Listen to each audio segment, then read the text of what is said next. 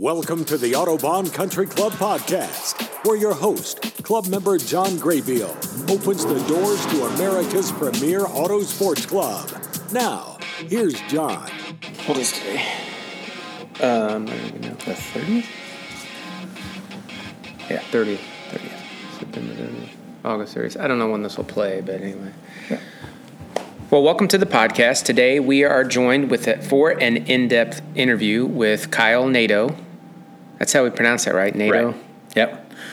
Just like North Atlantic Treaty Organization, unfortunately, I don't have that political power. But how is it spelled? It's French, so it's Nadeau. I took 4 years of French just to learn how to pronounce my own last name.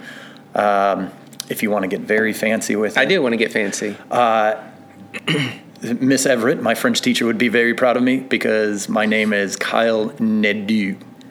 Yeah, you have to say it with a snotty French accent, and we smoke our cigarettes like this, and so it's Nadeau. And what part of France? How many generations has your family been here? Oh, we've forever. Forever. So it's been Nadeau forever. I pronounce it Nadeau. Right. What do your parents say? My parents pronounce it Nadeau as well. And my grandmother pronounces it. My grandmother clung to the Frenchness of it, if you will. Okay, so two generations we've gone to North Atlantic Treaty Organization. Right.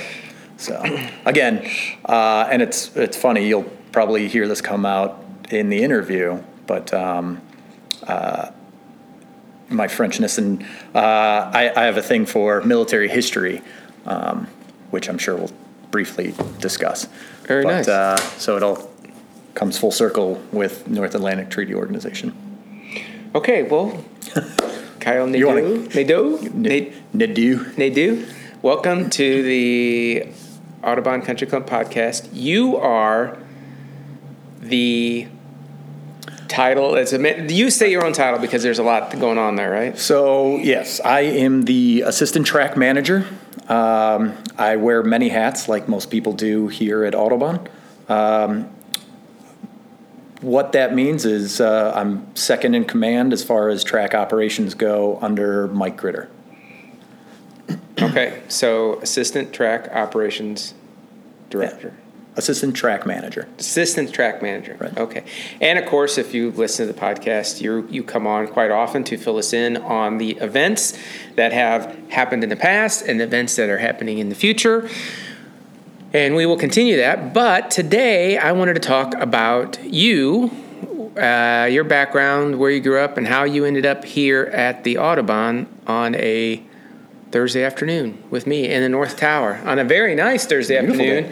Beautiful day, 75 degrees, a lot nicer than it was this weekend. True. It was a little muggy. So starting, kicking things off, I was born and raised in McHenry, Illinois, which is very far north. It's not even a suburb of Chicago. It's more of a suburb of Wisconsin, if anything. How close to the border? 20 minutes. Oh, okay. So, pretty close, yeah. If you ever go skiing at Wilmot Mountain, you probably drive through McHenry, Illinois. But let's see. Jumping right into things. So where are your parents? Were they from up there, or where were they? For the most part, right.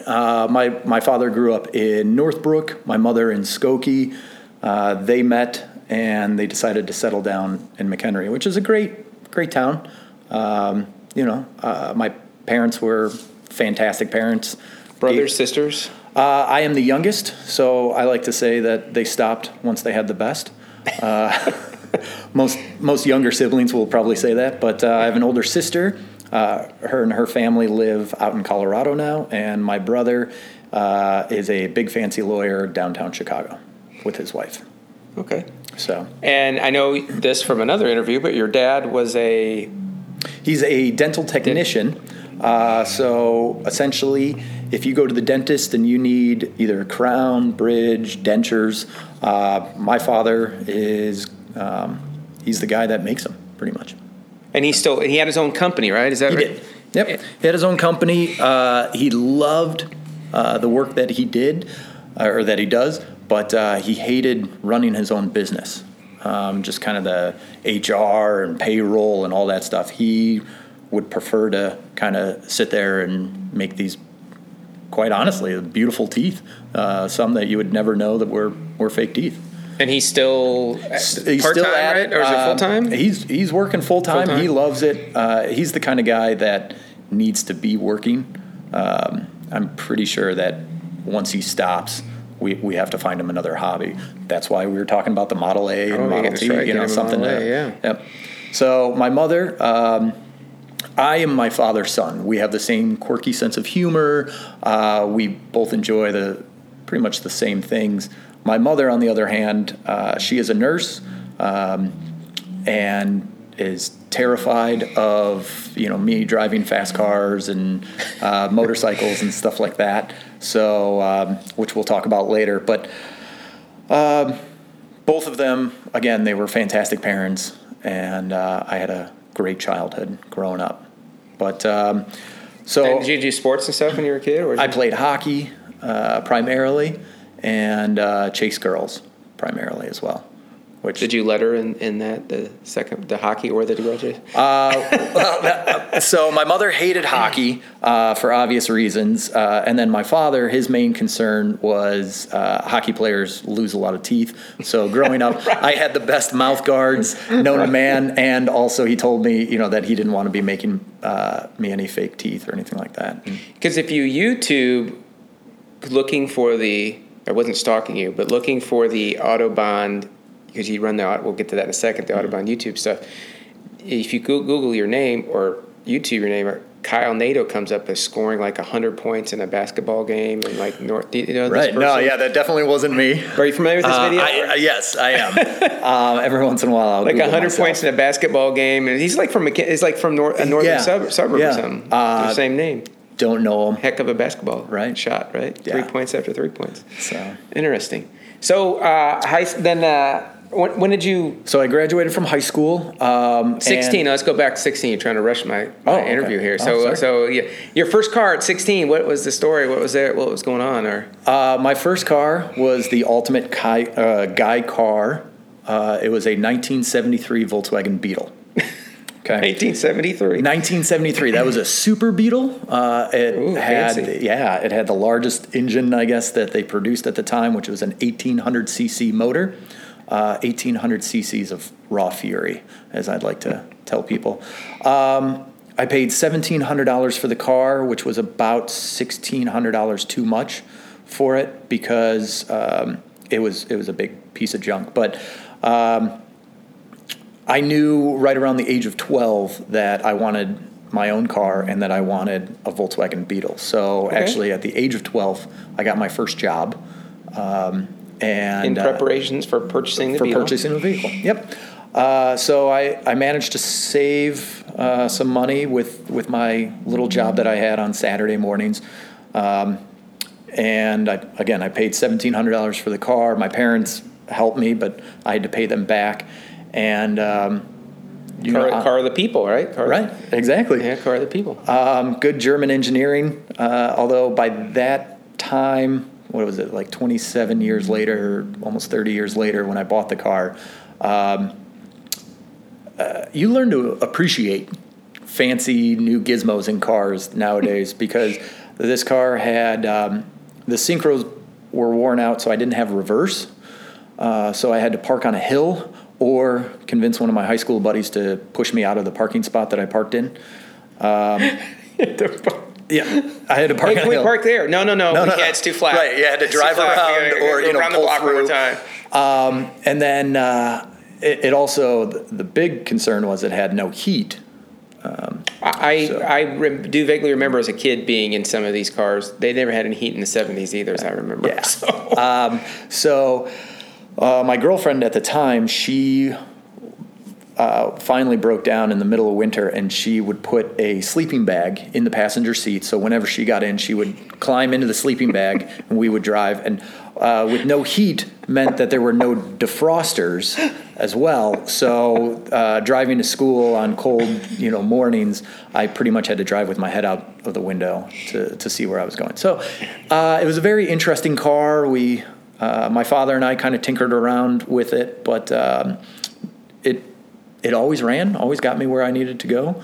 And, I thought I was a really cool kid with this all black Volkswagen Beetle, and can't believe I'm admitting this, but we all do stupid things in high school. I took the speakers because the speakers that came with it didn't work properly, so we hooked up. But it did have a radio. It was pretty fancy. Yeah, we swapped it out from the original 8-track player that was in it. I'm sure that radio was worth more than the car, but we put house speakers in the back seat, and I would roll down both windows and aim them out of the windows, and I would blast Ride of the Valkyries whenever I was driving around that car, and I thought I was the coolest kid in the world, and of course. You might have been the coolest kid in the world. That's a pretty good story. So wait, I pulled up at my mechanic's place in this little town I live in down by Bloomington, Illinois. This car, an old Beetle, pulled up, and I'll jump back to my Beetle story. I was at the LA Auto Show, and Tanner Faust's rally car, which is a Beetle, was there. Oh, I didn't know he was driving a Beetle now. Yeah, well, at least a couple years ago he was driving the Beetle. And I was talking to him. They were telling me it was 600-some horsepower and all this stuff. And I walked to the back to see the motor.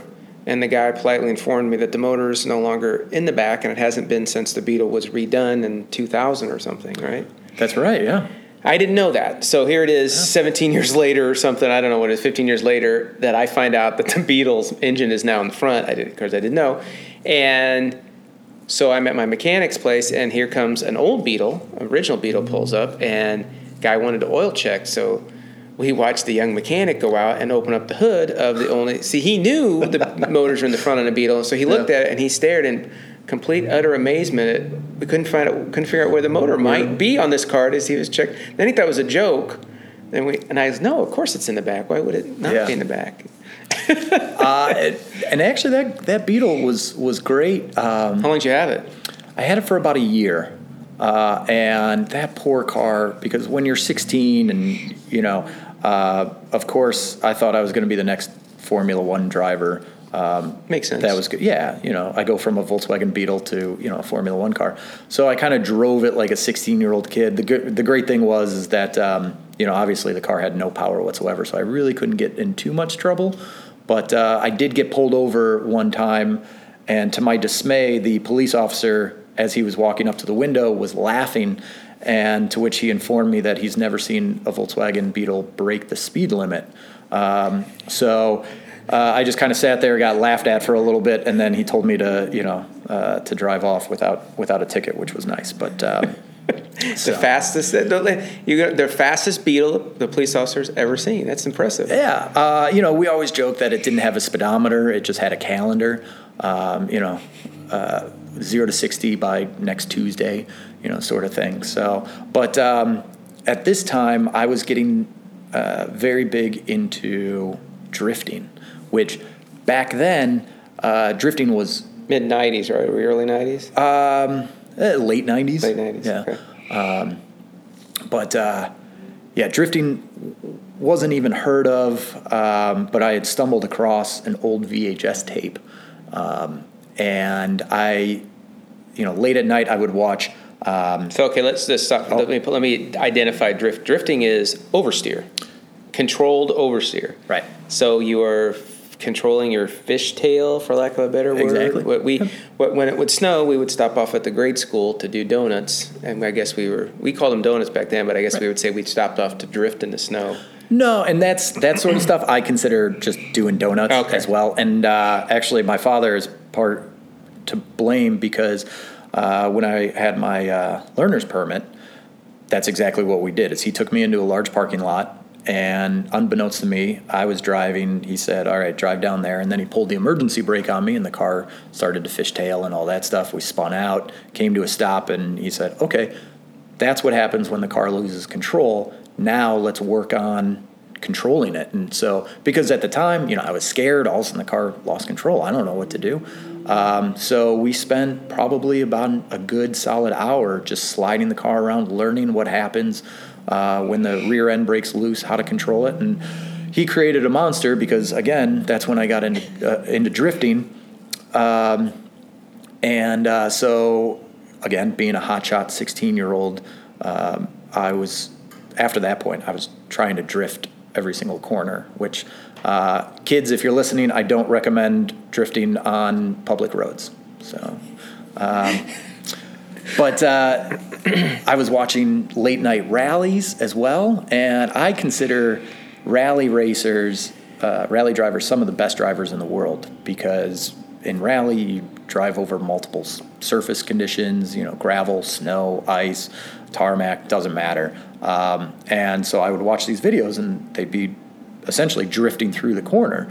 And then that's when I learned about drifting. I wanted to do it more.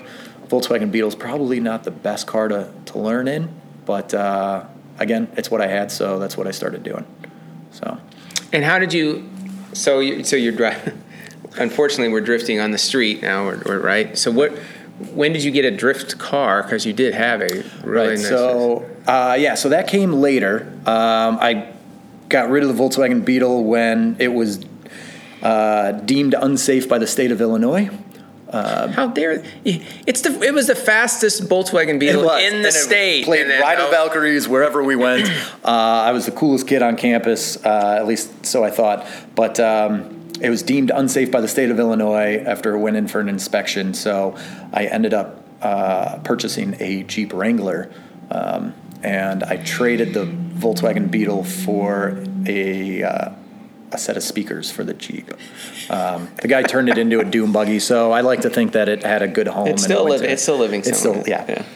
But Jeep Wrangler, again, not the best drift car. I can see that, yeah. And this is I had a 95 Jeep Wrangler, so.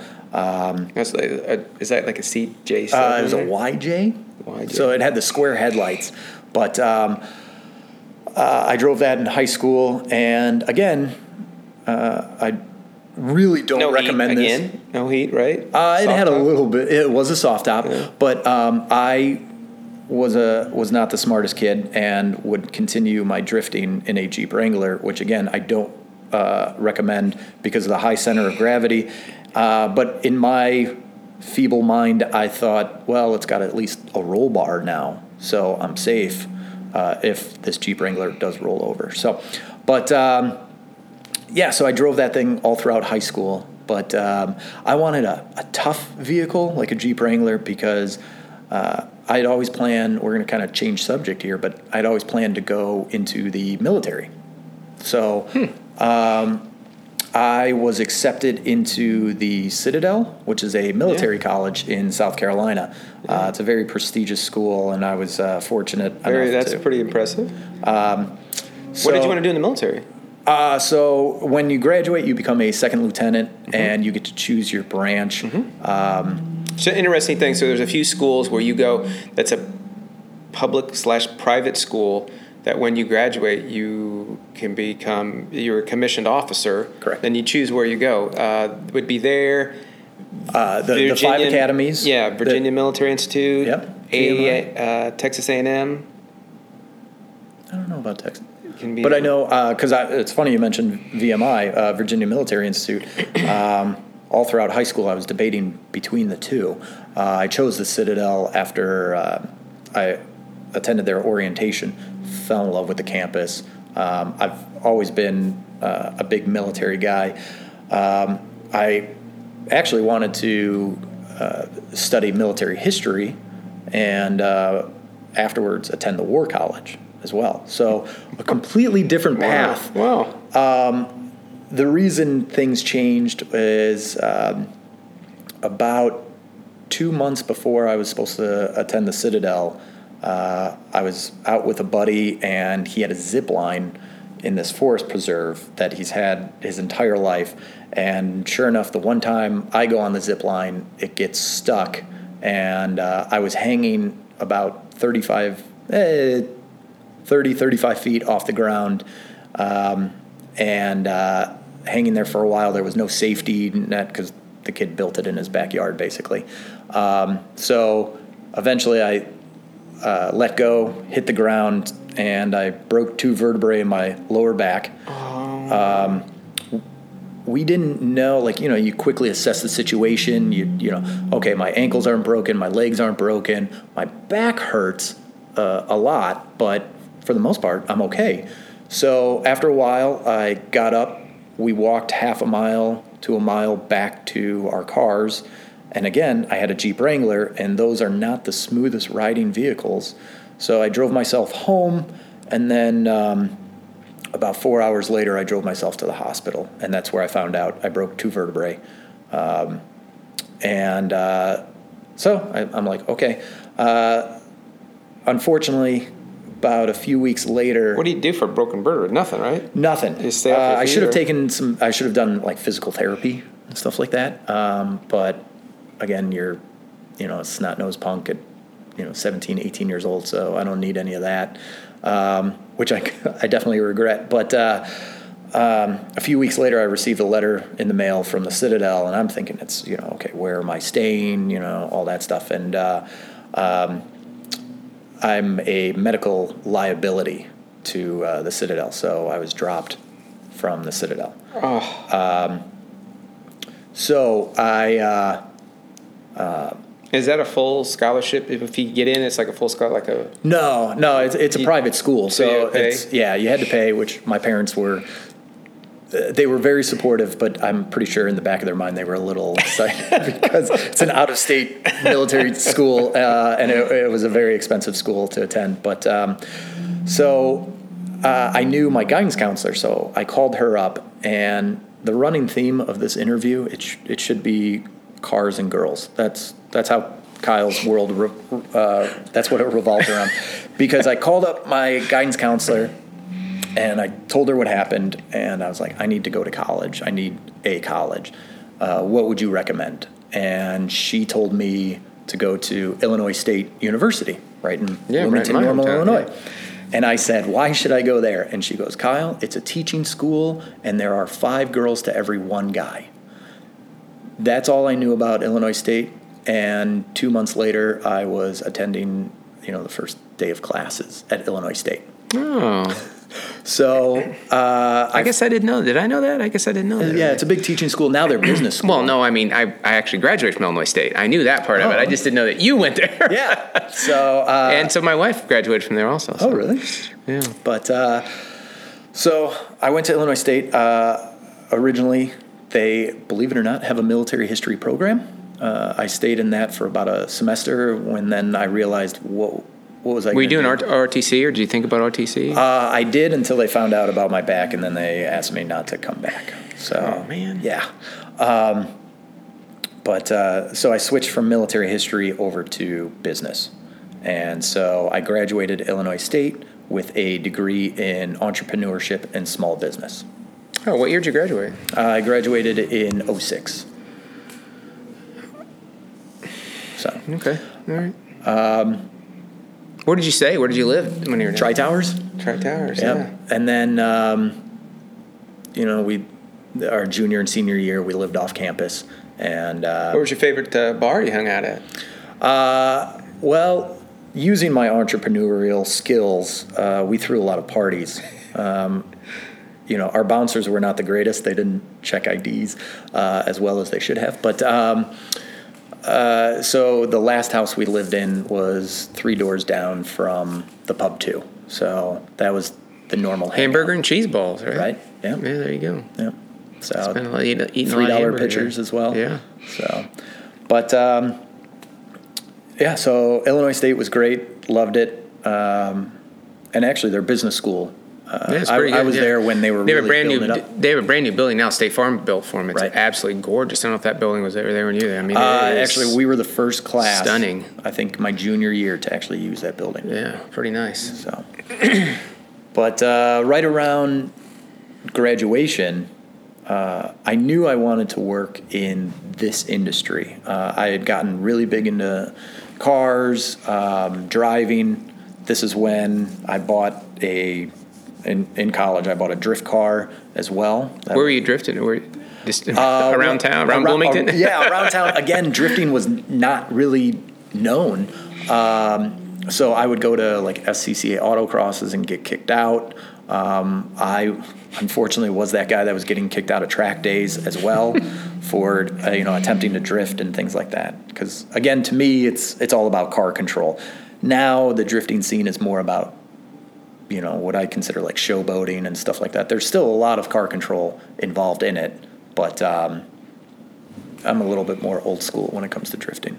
I will say, you've heard me say this a million times in the podcast, and so I guess I'll say it again in case this is your first time listening. But, my son started driving our drift cars when he was 11. He's 14 now, and his car control is amazing. Mm-hmm. I mean, it's absolutely amazing to see him control a car like that. I mean, it's almost freaks me out because I was sitting next to him and thinking, "Oh, slow down." But he seems to. I do agree that if you want, come out here to our drifting sessions, and there is a lot. Your car is going everywhere. We've had members come out to the drifting sessions, and they realize, wow, it's a little bit more difficult than it looks. To take your car at say 40 miles an hour, pitch it sideways, and control it all the way through a corner, and then link certain corners together. There's an incredible amount of skill, finesse, and concentration involved in that. So that's what I appreciate from drifting, and all of that translates into the real world. Not only driving, you hit a patch of ice, something like that, but also out on track as well. So for the same reasons, but. So I love drifting. The car I had was a old Toyota Corolla GTS.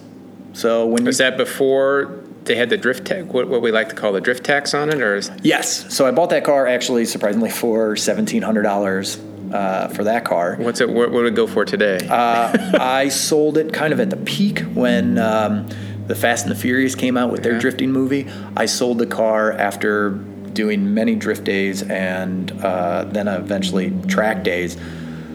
I put minimal money into it, but I sold it for $8,000. Wow. And we refer to the drift tax. So there's certain cars that are very desirable for drifters. Right.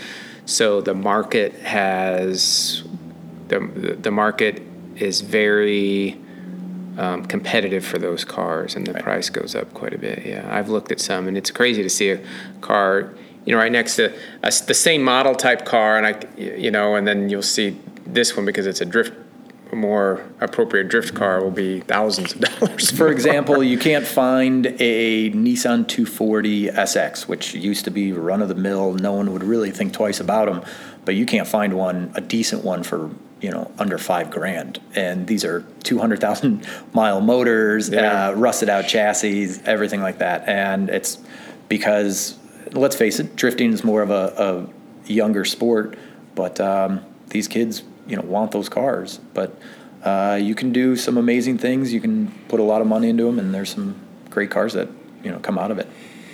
So,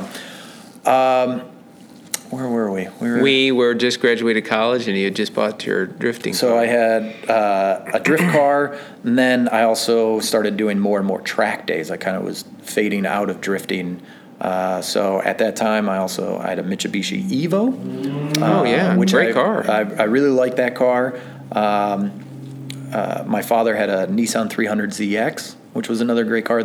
All of the cars were all white. Did your dad and you go together for the track days? Did you? Yeah, and he was the best crew chief there was. He would always come in or I'd pull in and he'd be there checking my tires. And, did he drive also? No, he always told me he had more fun watching me out there. So I think he had more fun watching me burn up my tires and brakes, but he still got the thrill out of it. And he came at that time.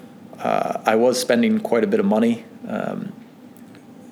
doing all these track days and going through college, and that's when I made the decision that instead of buying 4 tires, it's a lot cheaper to buy 2 tires. So that's when I got into the world of motorcycles. Okay. And so this is my logic. So I bought a sport bike, and what I thought would defray some of the costs, by doing motorcycle track days. But I realized that, riding motorcycles on track is just as expensive as cars. So a little bit more dangerous. Little bit more. Okay. You're your mistakes are amplified on a motorcycle, so you that. learn, to try and minimize as many of them. But it's never a matter of if, it's when. And so after a while, I realized that I was not going to be the next MotoGP racer. As I'm sliding along the pavement on, let's see, I've crashed on North 2 here. I went down in 6 at one point. North 6. So I know this track very, very well. I know all the little pebbles that are out on track, definitely on North track, luckily not on South. But after a while, again, I realized that I'm not the best motorcycle racer. So I decided to get back into cars.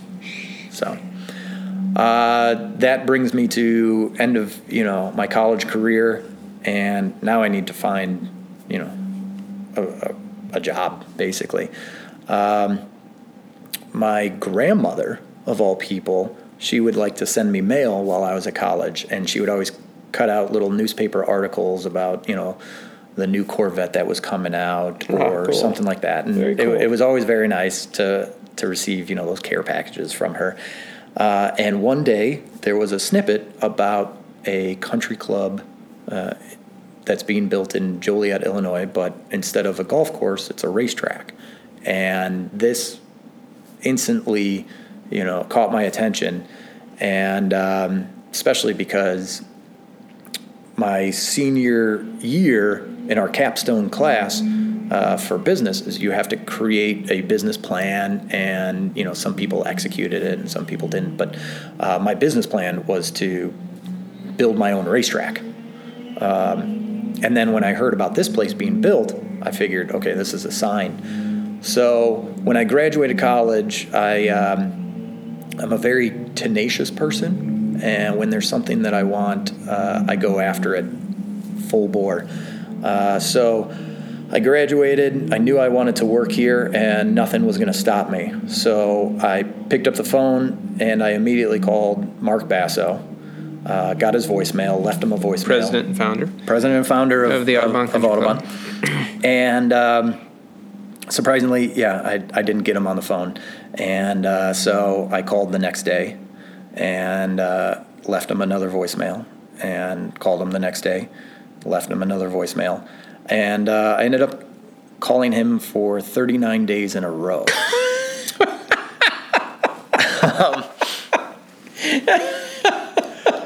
So finally, I get a call back. Was it a different message each time? It had the same theme, Hey, it's me again. I know you can hear me. Right, exactly. Is this thing on? So he called me back and set up an interview. And did he? Okay, so I have to talk to Mark about this. Did he say? I'm sure he doesn't remember it. You got my attention at the 38th call, or well, he brought me in for an interview, and at the time, Melissa Harrington she kind of oversaw all the corner workers. So I told him, you know what, I'll do any job here. It doesn't matter. I just want to work at the Audubon. So Mark was in the interview, and I'm sure just because he wanted to see who this kid was that was calling him so often. And I was very gung-ho. I wouldn't recommend this strategy to most people, but surprisingly it worked. But so I met with Melissa Harrington, and Mark turned to me and he said, "Okay, Kyle, if we offer you a job, will you please stop calling me?" So I agreed, and at the time, so I started out as a corner worker. Mark also noticed that I lived in McHenry, and so the other question he asked is, he goes, "Are you willing to drive basically 2 hours to work every day?" And it was a total of 4-hour commute. 2 hours here, 2 hours home, just to be a flagger. And I said, absolutely, if that's what it takes for me to get in on the ground floor.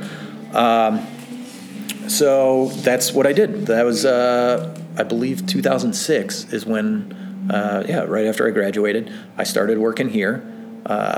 And so I started out as a flagger, but I wasn't completely happy with that, in that I wanted to learn every single aspect of running a racetrack. Because again, my overall goal was to maybe one day build my own racetrack. So back in college, you said you had to come up with a paper, business plan. Did you do it on a racetrack?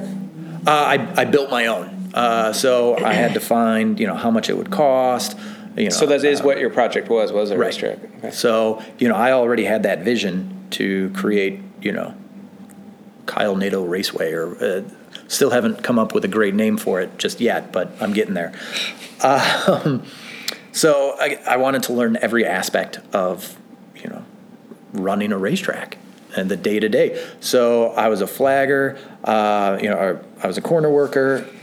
I did registration, I did security, I did maintenance.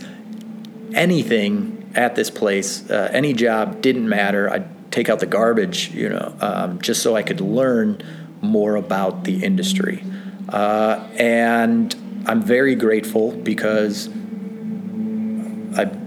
Mark and some of the other top management guys took notice of that. And as the season ended, they helped me get a job at Miller Motorsports Park, which is located out in Salt Lake City. Now I believe it's Utah Motorsport Campus. Because they were going to be operating in the wintertime, is that? No, I'm pretty sure they just wanted to get rid of me.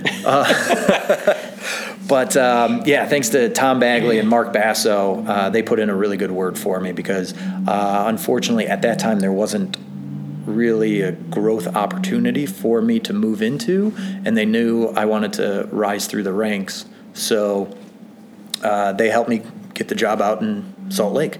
So I moved out there, and I was the clubhouse manager out at Miller, and I took care of all the... Is it similar to this, or is it similar? It's a public racetrack. At that time, we had 5 major race series come out. And then on top of that, you could rent out, a track for the Porsche Club and the BMW Club. But my role more was the VIP experience. So they did have a slight club aspect to it, but it was more of like a viewing type club. If you could come out and you had these VIP seats and stuff like that for these races. But also I got to meet a lot of famous race car drivers and celebrities and things like that, because when they came out to the track, someone had to take care of them, and that was me. So learned quite a bit about hospitality that way. And I worked at Miller. Then I left Miller to come back here in the Chicagoland area, and I got hooked up with a gentleman that was trying to build another racetrack in Indiana. Unfortunately, that was right during the peak of the recession, and it was hard to find investment of over $200 million to build another racetrack. So that kind of went belly up, and I actually decided to get out of the industry altogether, because the way I was looking at it is I'm bouncing around from racetrack to racetrack. It's not very stable. I needed a stable job, so I got out of it, and believe it or not, I got into the dental field, and I was the vice president of marketing and sales for a small dental company, and ended up working there, running that. We went from a little boutique shop all the way up to we were the 3rd largest dental company in the Chicagoland area. Wow. So very proud of that. The only problem with that is there was no passion in it for me. It wasn't something that I loved. It was a job. It wasn't necessarily a career for me. And although we were successful and I was, doing well for myself, I realized that I would have woken up at the age of 60 and realized that I didn't do anything that I was truly passionate about. So I walked into the office, put my 2 weeks notice in, cashed everything out, and that's when I got a job out in Oregon, managing a racetrack out called, the racetrack was called Oregon Raceway Park, out in the middle of nowhere, Oregon. And was there for a number of years running that track, and honestly, I love what I do. I love being at a racetrack. When I wake up, sometimes, at 5 a.m., I'm excited to go to work. And I realized when I worked at that dental lab that I didn't have that same passion. I would just punch the clock, so to speak. Here, I have no problem working on weekends. I have no problem putting in late hours because I truly love what I do. So, worked out in Oregon. That track, unfortunately, since it is located in the middle of nowhere, it was very difficult to get groups to drive all the way out there. Is it a road course? It was a road course. Central Oregon or something? Yeah, Central Oregon, about 3 hours outside of Portland, and the fact that north of Klamath? Or is it right? Yeah. So actually, if you go from Portland straight east for about 3 hours, you pretty much run into it. The big problem is in Portland. Downtown Portland is Portland International Raceway.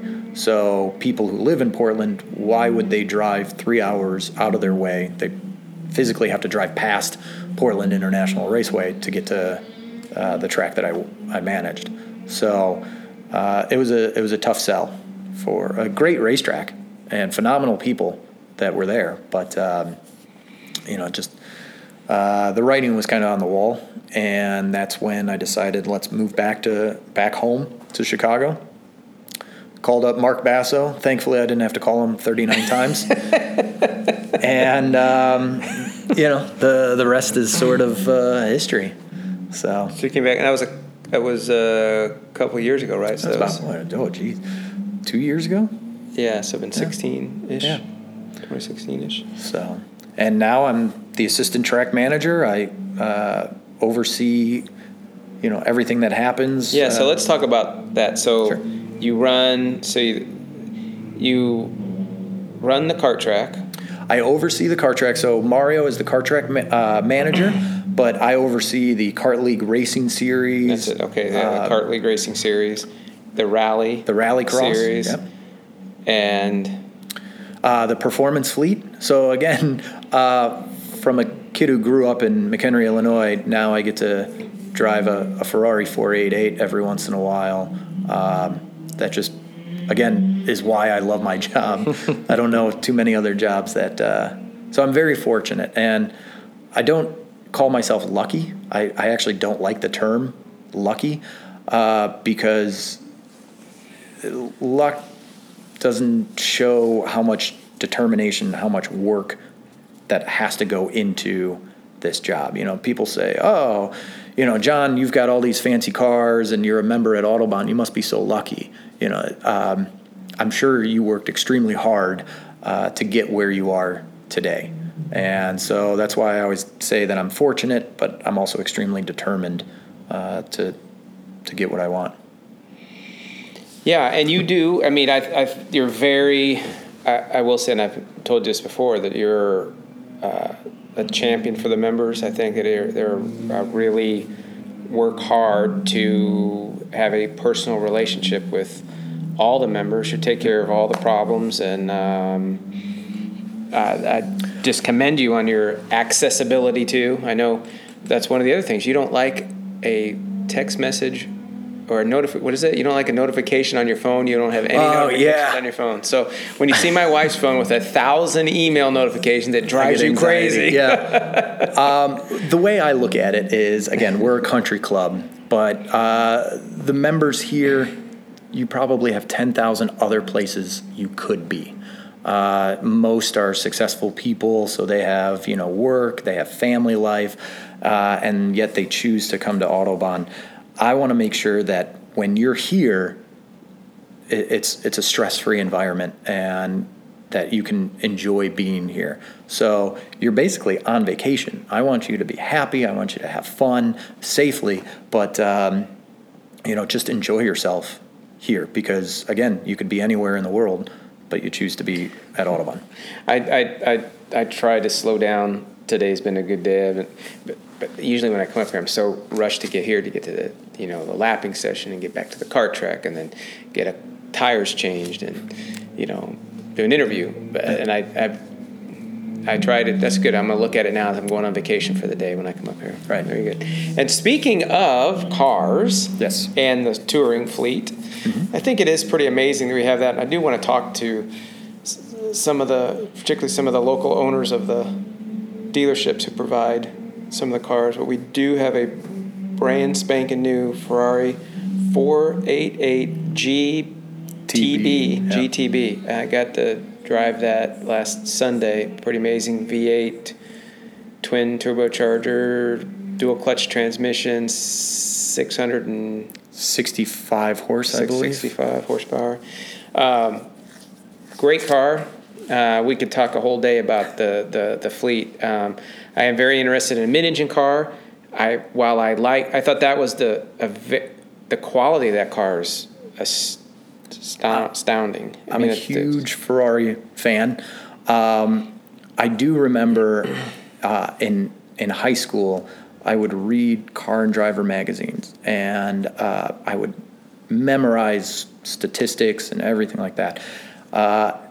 And I definitely remember a high school teacher of mine, an English teacher, telling me, Kyle, that's useless knowledge. When are you ever going to need to know that?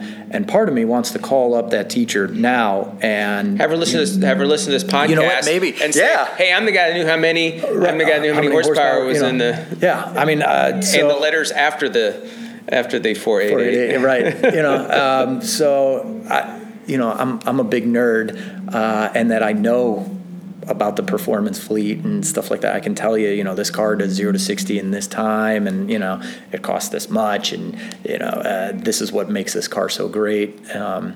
So you know what? Yeah, Mr. Varda, if you're listening, I am now using that knowledge that you thought was completely useless. Yeah, I did. I drove the Lotus Evora 400 on Saturday, so I got to drive almost back to back, which is probably at the opposite end of the Evora, the Ferraris. You've got a scalpel and you've got a sledgehammer.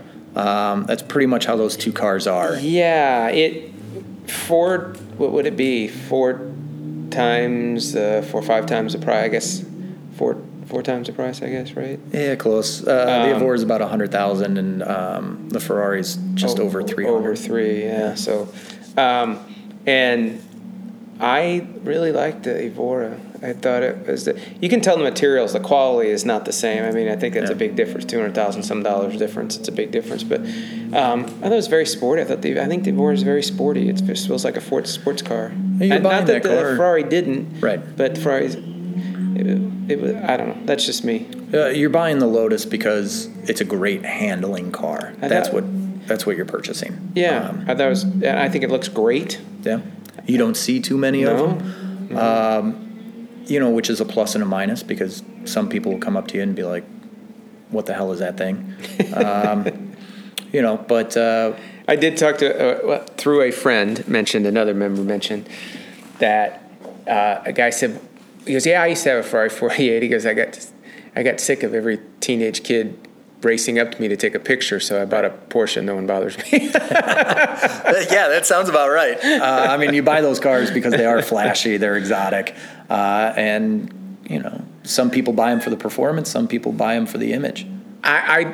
So my wife drives, most of the time she drives a Maserati Gran Turismo, and she doesn't like anyone else to have a Gran Turismo. She doesn't like anyone else around her with even a Maserati, let alone a Gran Turismo.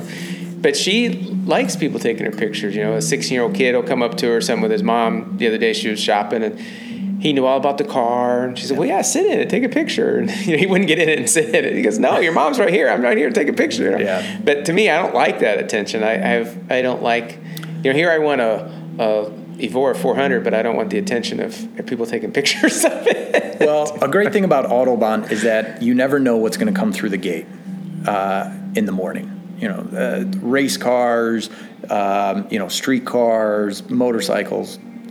There's always something different here. And I used to be the same way. I wanted a car for its ability out on track. Now, getting a little bit older, I do like the flashiness of it. I like attention. And driving around in a Ferrari and stuff like that, you're certainly going to gain some notoriety or some attraction. But what I will say is it's great that your wife offered, a 16-year-old kid to sit in a car, because when I was 16, I distinctly remember someone offering me a ride in a car. And this is back in the day where you could just get into a car with a complete stranger and it was okay. Right.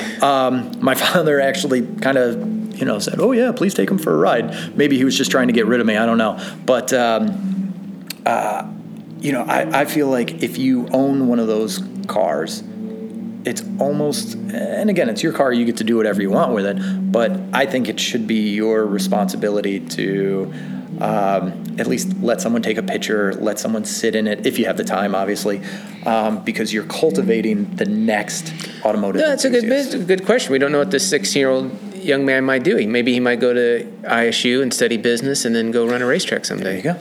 Yeah. And that could have been the catalyst for that. Yeah, that's a good point. I do know, to come out here, if someone's listening to this and they're not a member, to come out here, it's such a car haven. I mean, you just don't know what you're going to see. It's going to be a Ferrari, a Lamborghini. Both track days on Saturday, there was 2 Lamborghinis out there running around. That's something we don't see very often. That is probably that's probably the least supercar-ish thing that we see. Yeah. I would guess maybe. A lot of supercars are parked in the parking lot, and then they get out and they either run their Radical, they run their right. They don't take the supercar out on the track. That was touring sessions I was referring to in the Lamborghini, not an actual open track session.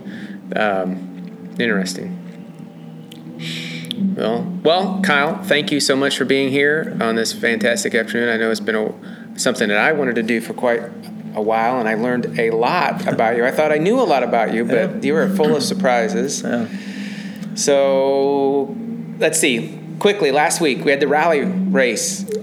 Yes. We had the rally. We had the rally race last week. That was great. Mm-hmm. And to see, there was 2. There was a doubleheader for the Miatas, for Spec Miatas, and then GT race. That's right, GT race on Saturday, and coming up. This weekend for Labor Day weekend, depending on when this podcast goes out. Labor Day weekend, it's always a sport bike weekend. So again, as a guy who so this will come out after Labor Day weekend. Okay. So we can cut that part out. So coming up, that is the kart race, one of the kart races. Saturday, September 8th is a kart league race. Oh, that's Saturday. Yes, not Sunday. Saturday. Ooh, I need new bearings in my kid's kart. We better get. Oh, we got to talk to Mario. We got to get going on that. Yeah. Sunday, September 9th is a Spec Miata and a GT race on the North Track. Going all the way to the following Saturday, September 15th, another Spec Miata and Wings and Things race. So the calendar is definitely, filling up towards the end of the season. What's the story on the driver development? What is that story on those vehicles? There's 2 huge semis out here with Formula Mazdas, maybe? They're Formula 4 cars. Formula 4. Oh, yeah, Formula 4 cars. Yeah, I see it on the side. Jay Howard is this specific group that's out here today.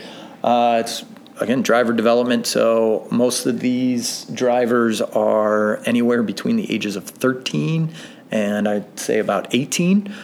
And these are the next stars of racing. So are they... So you just sign I sign my kid. Yeah. I sign my kid up. Hey, come out for this driver development day here. Yeah, I believe so. And so they have what's called a testing membership.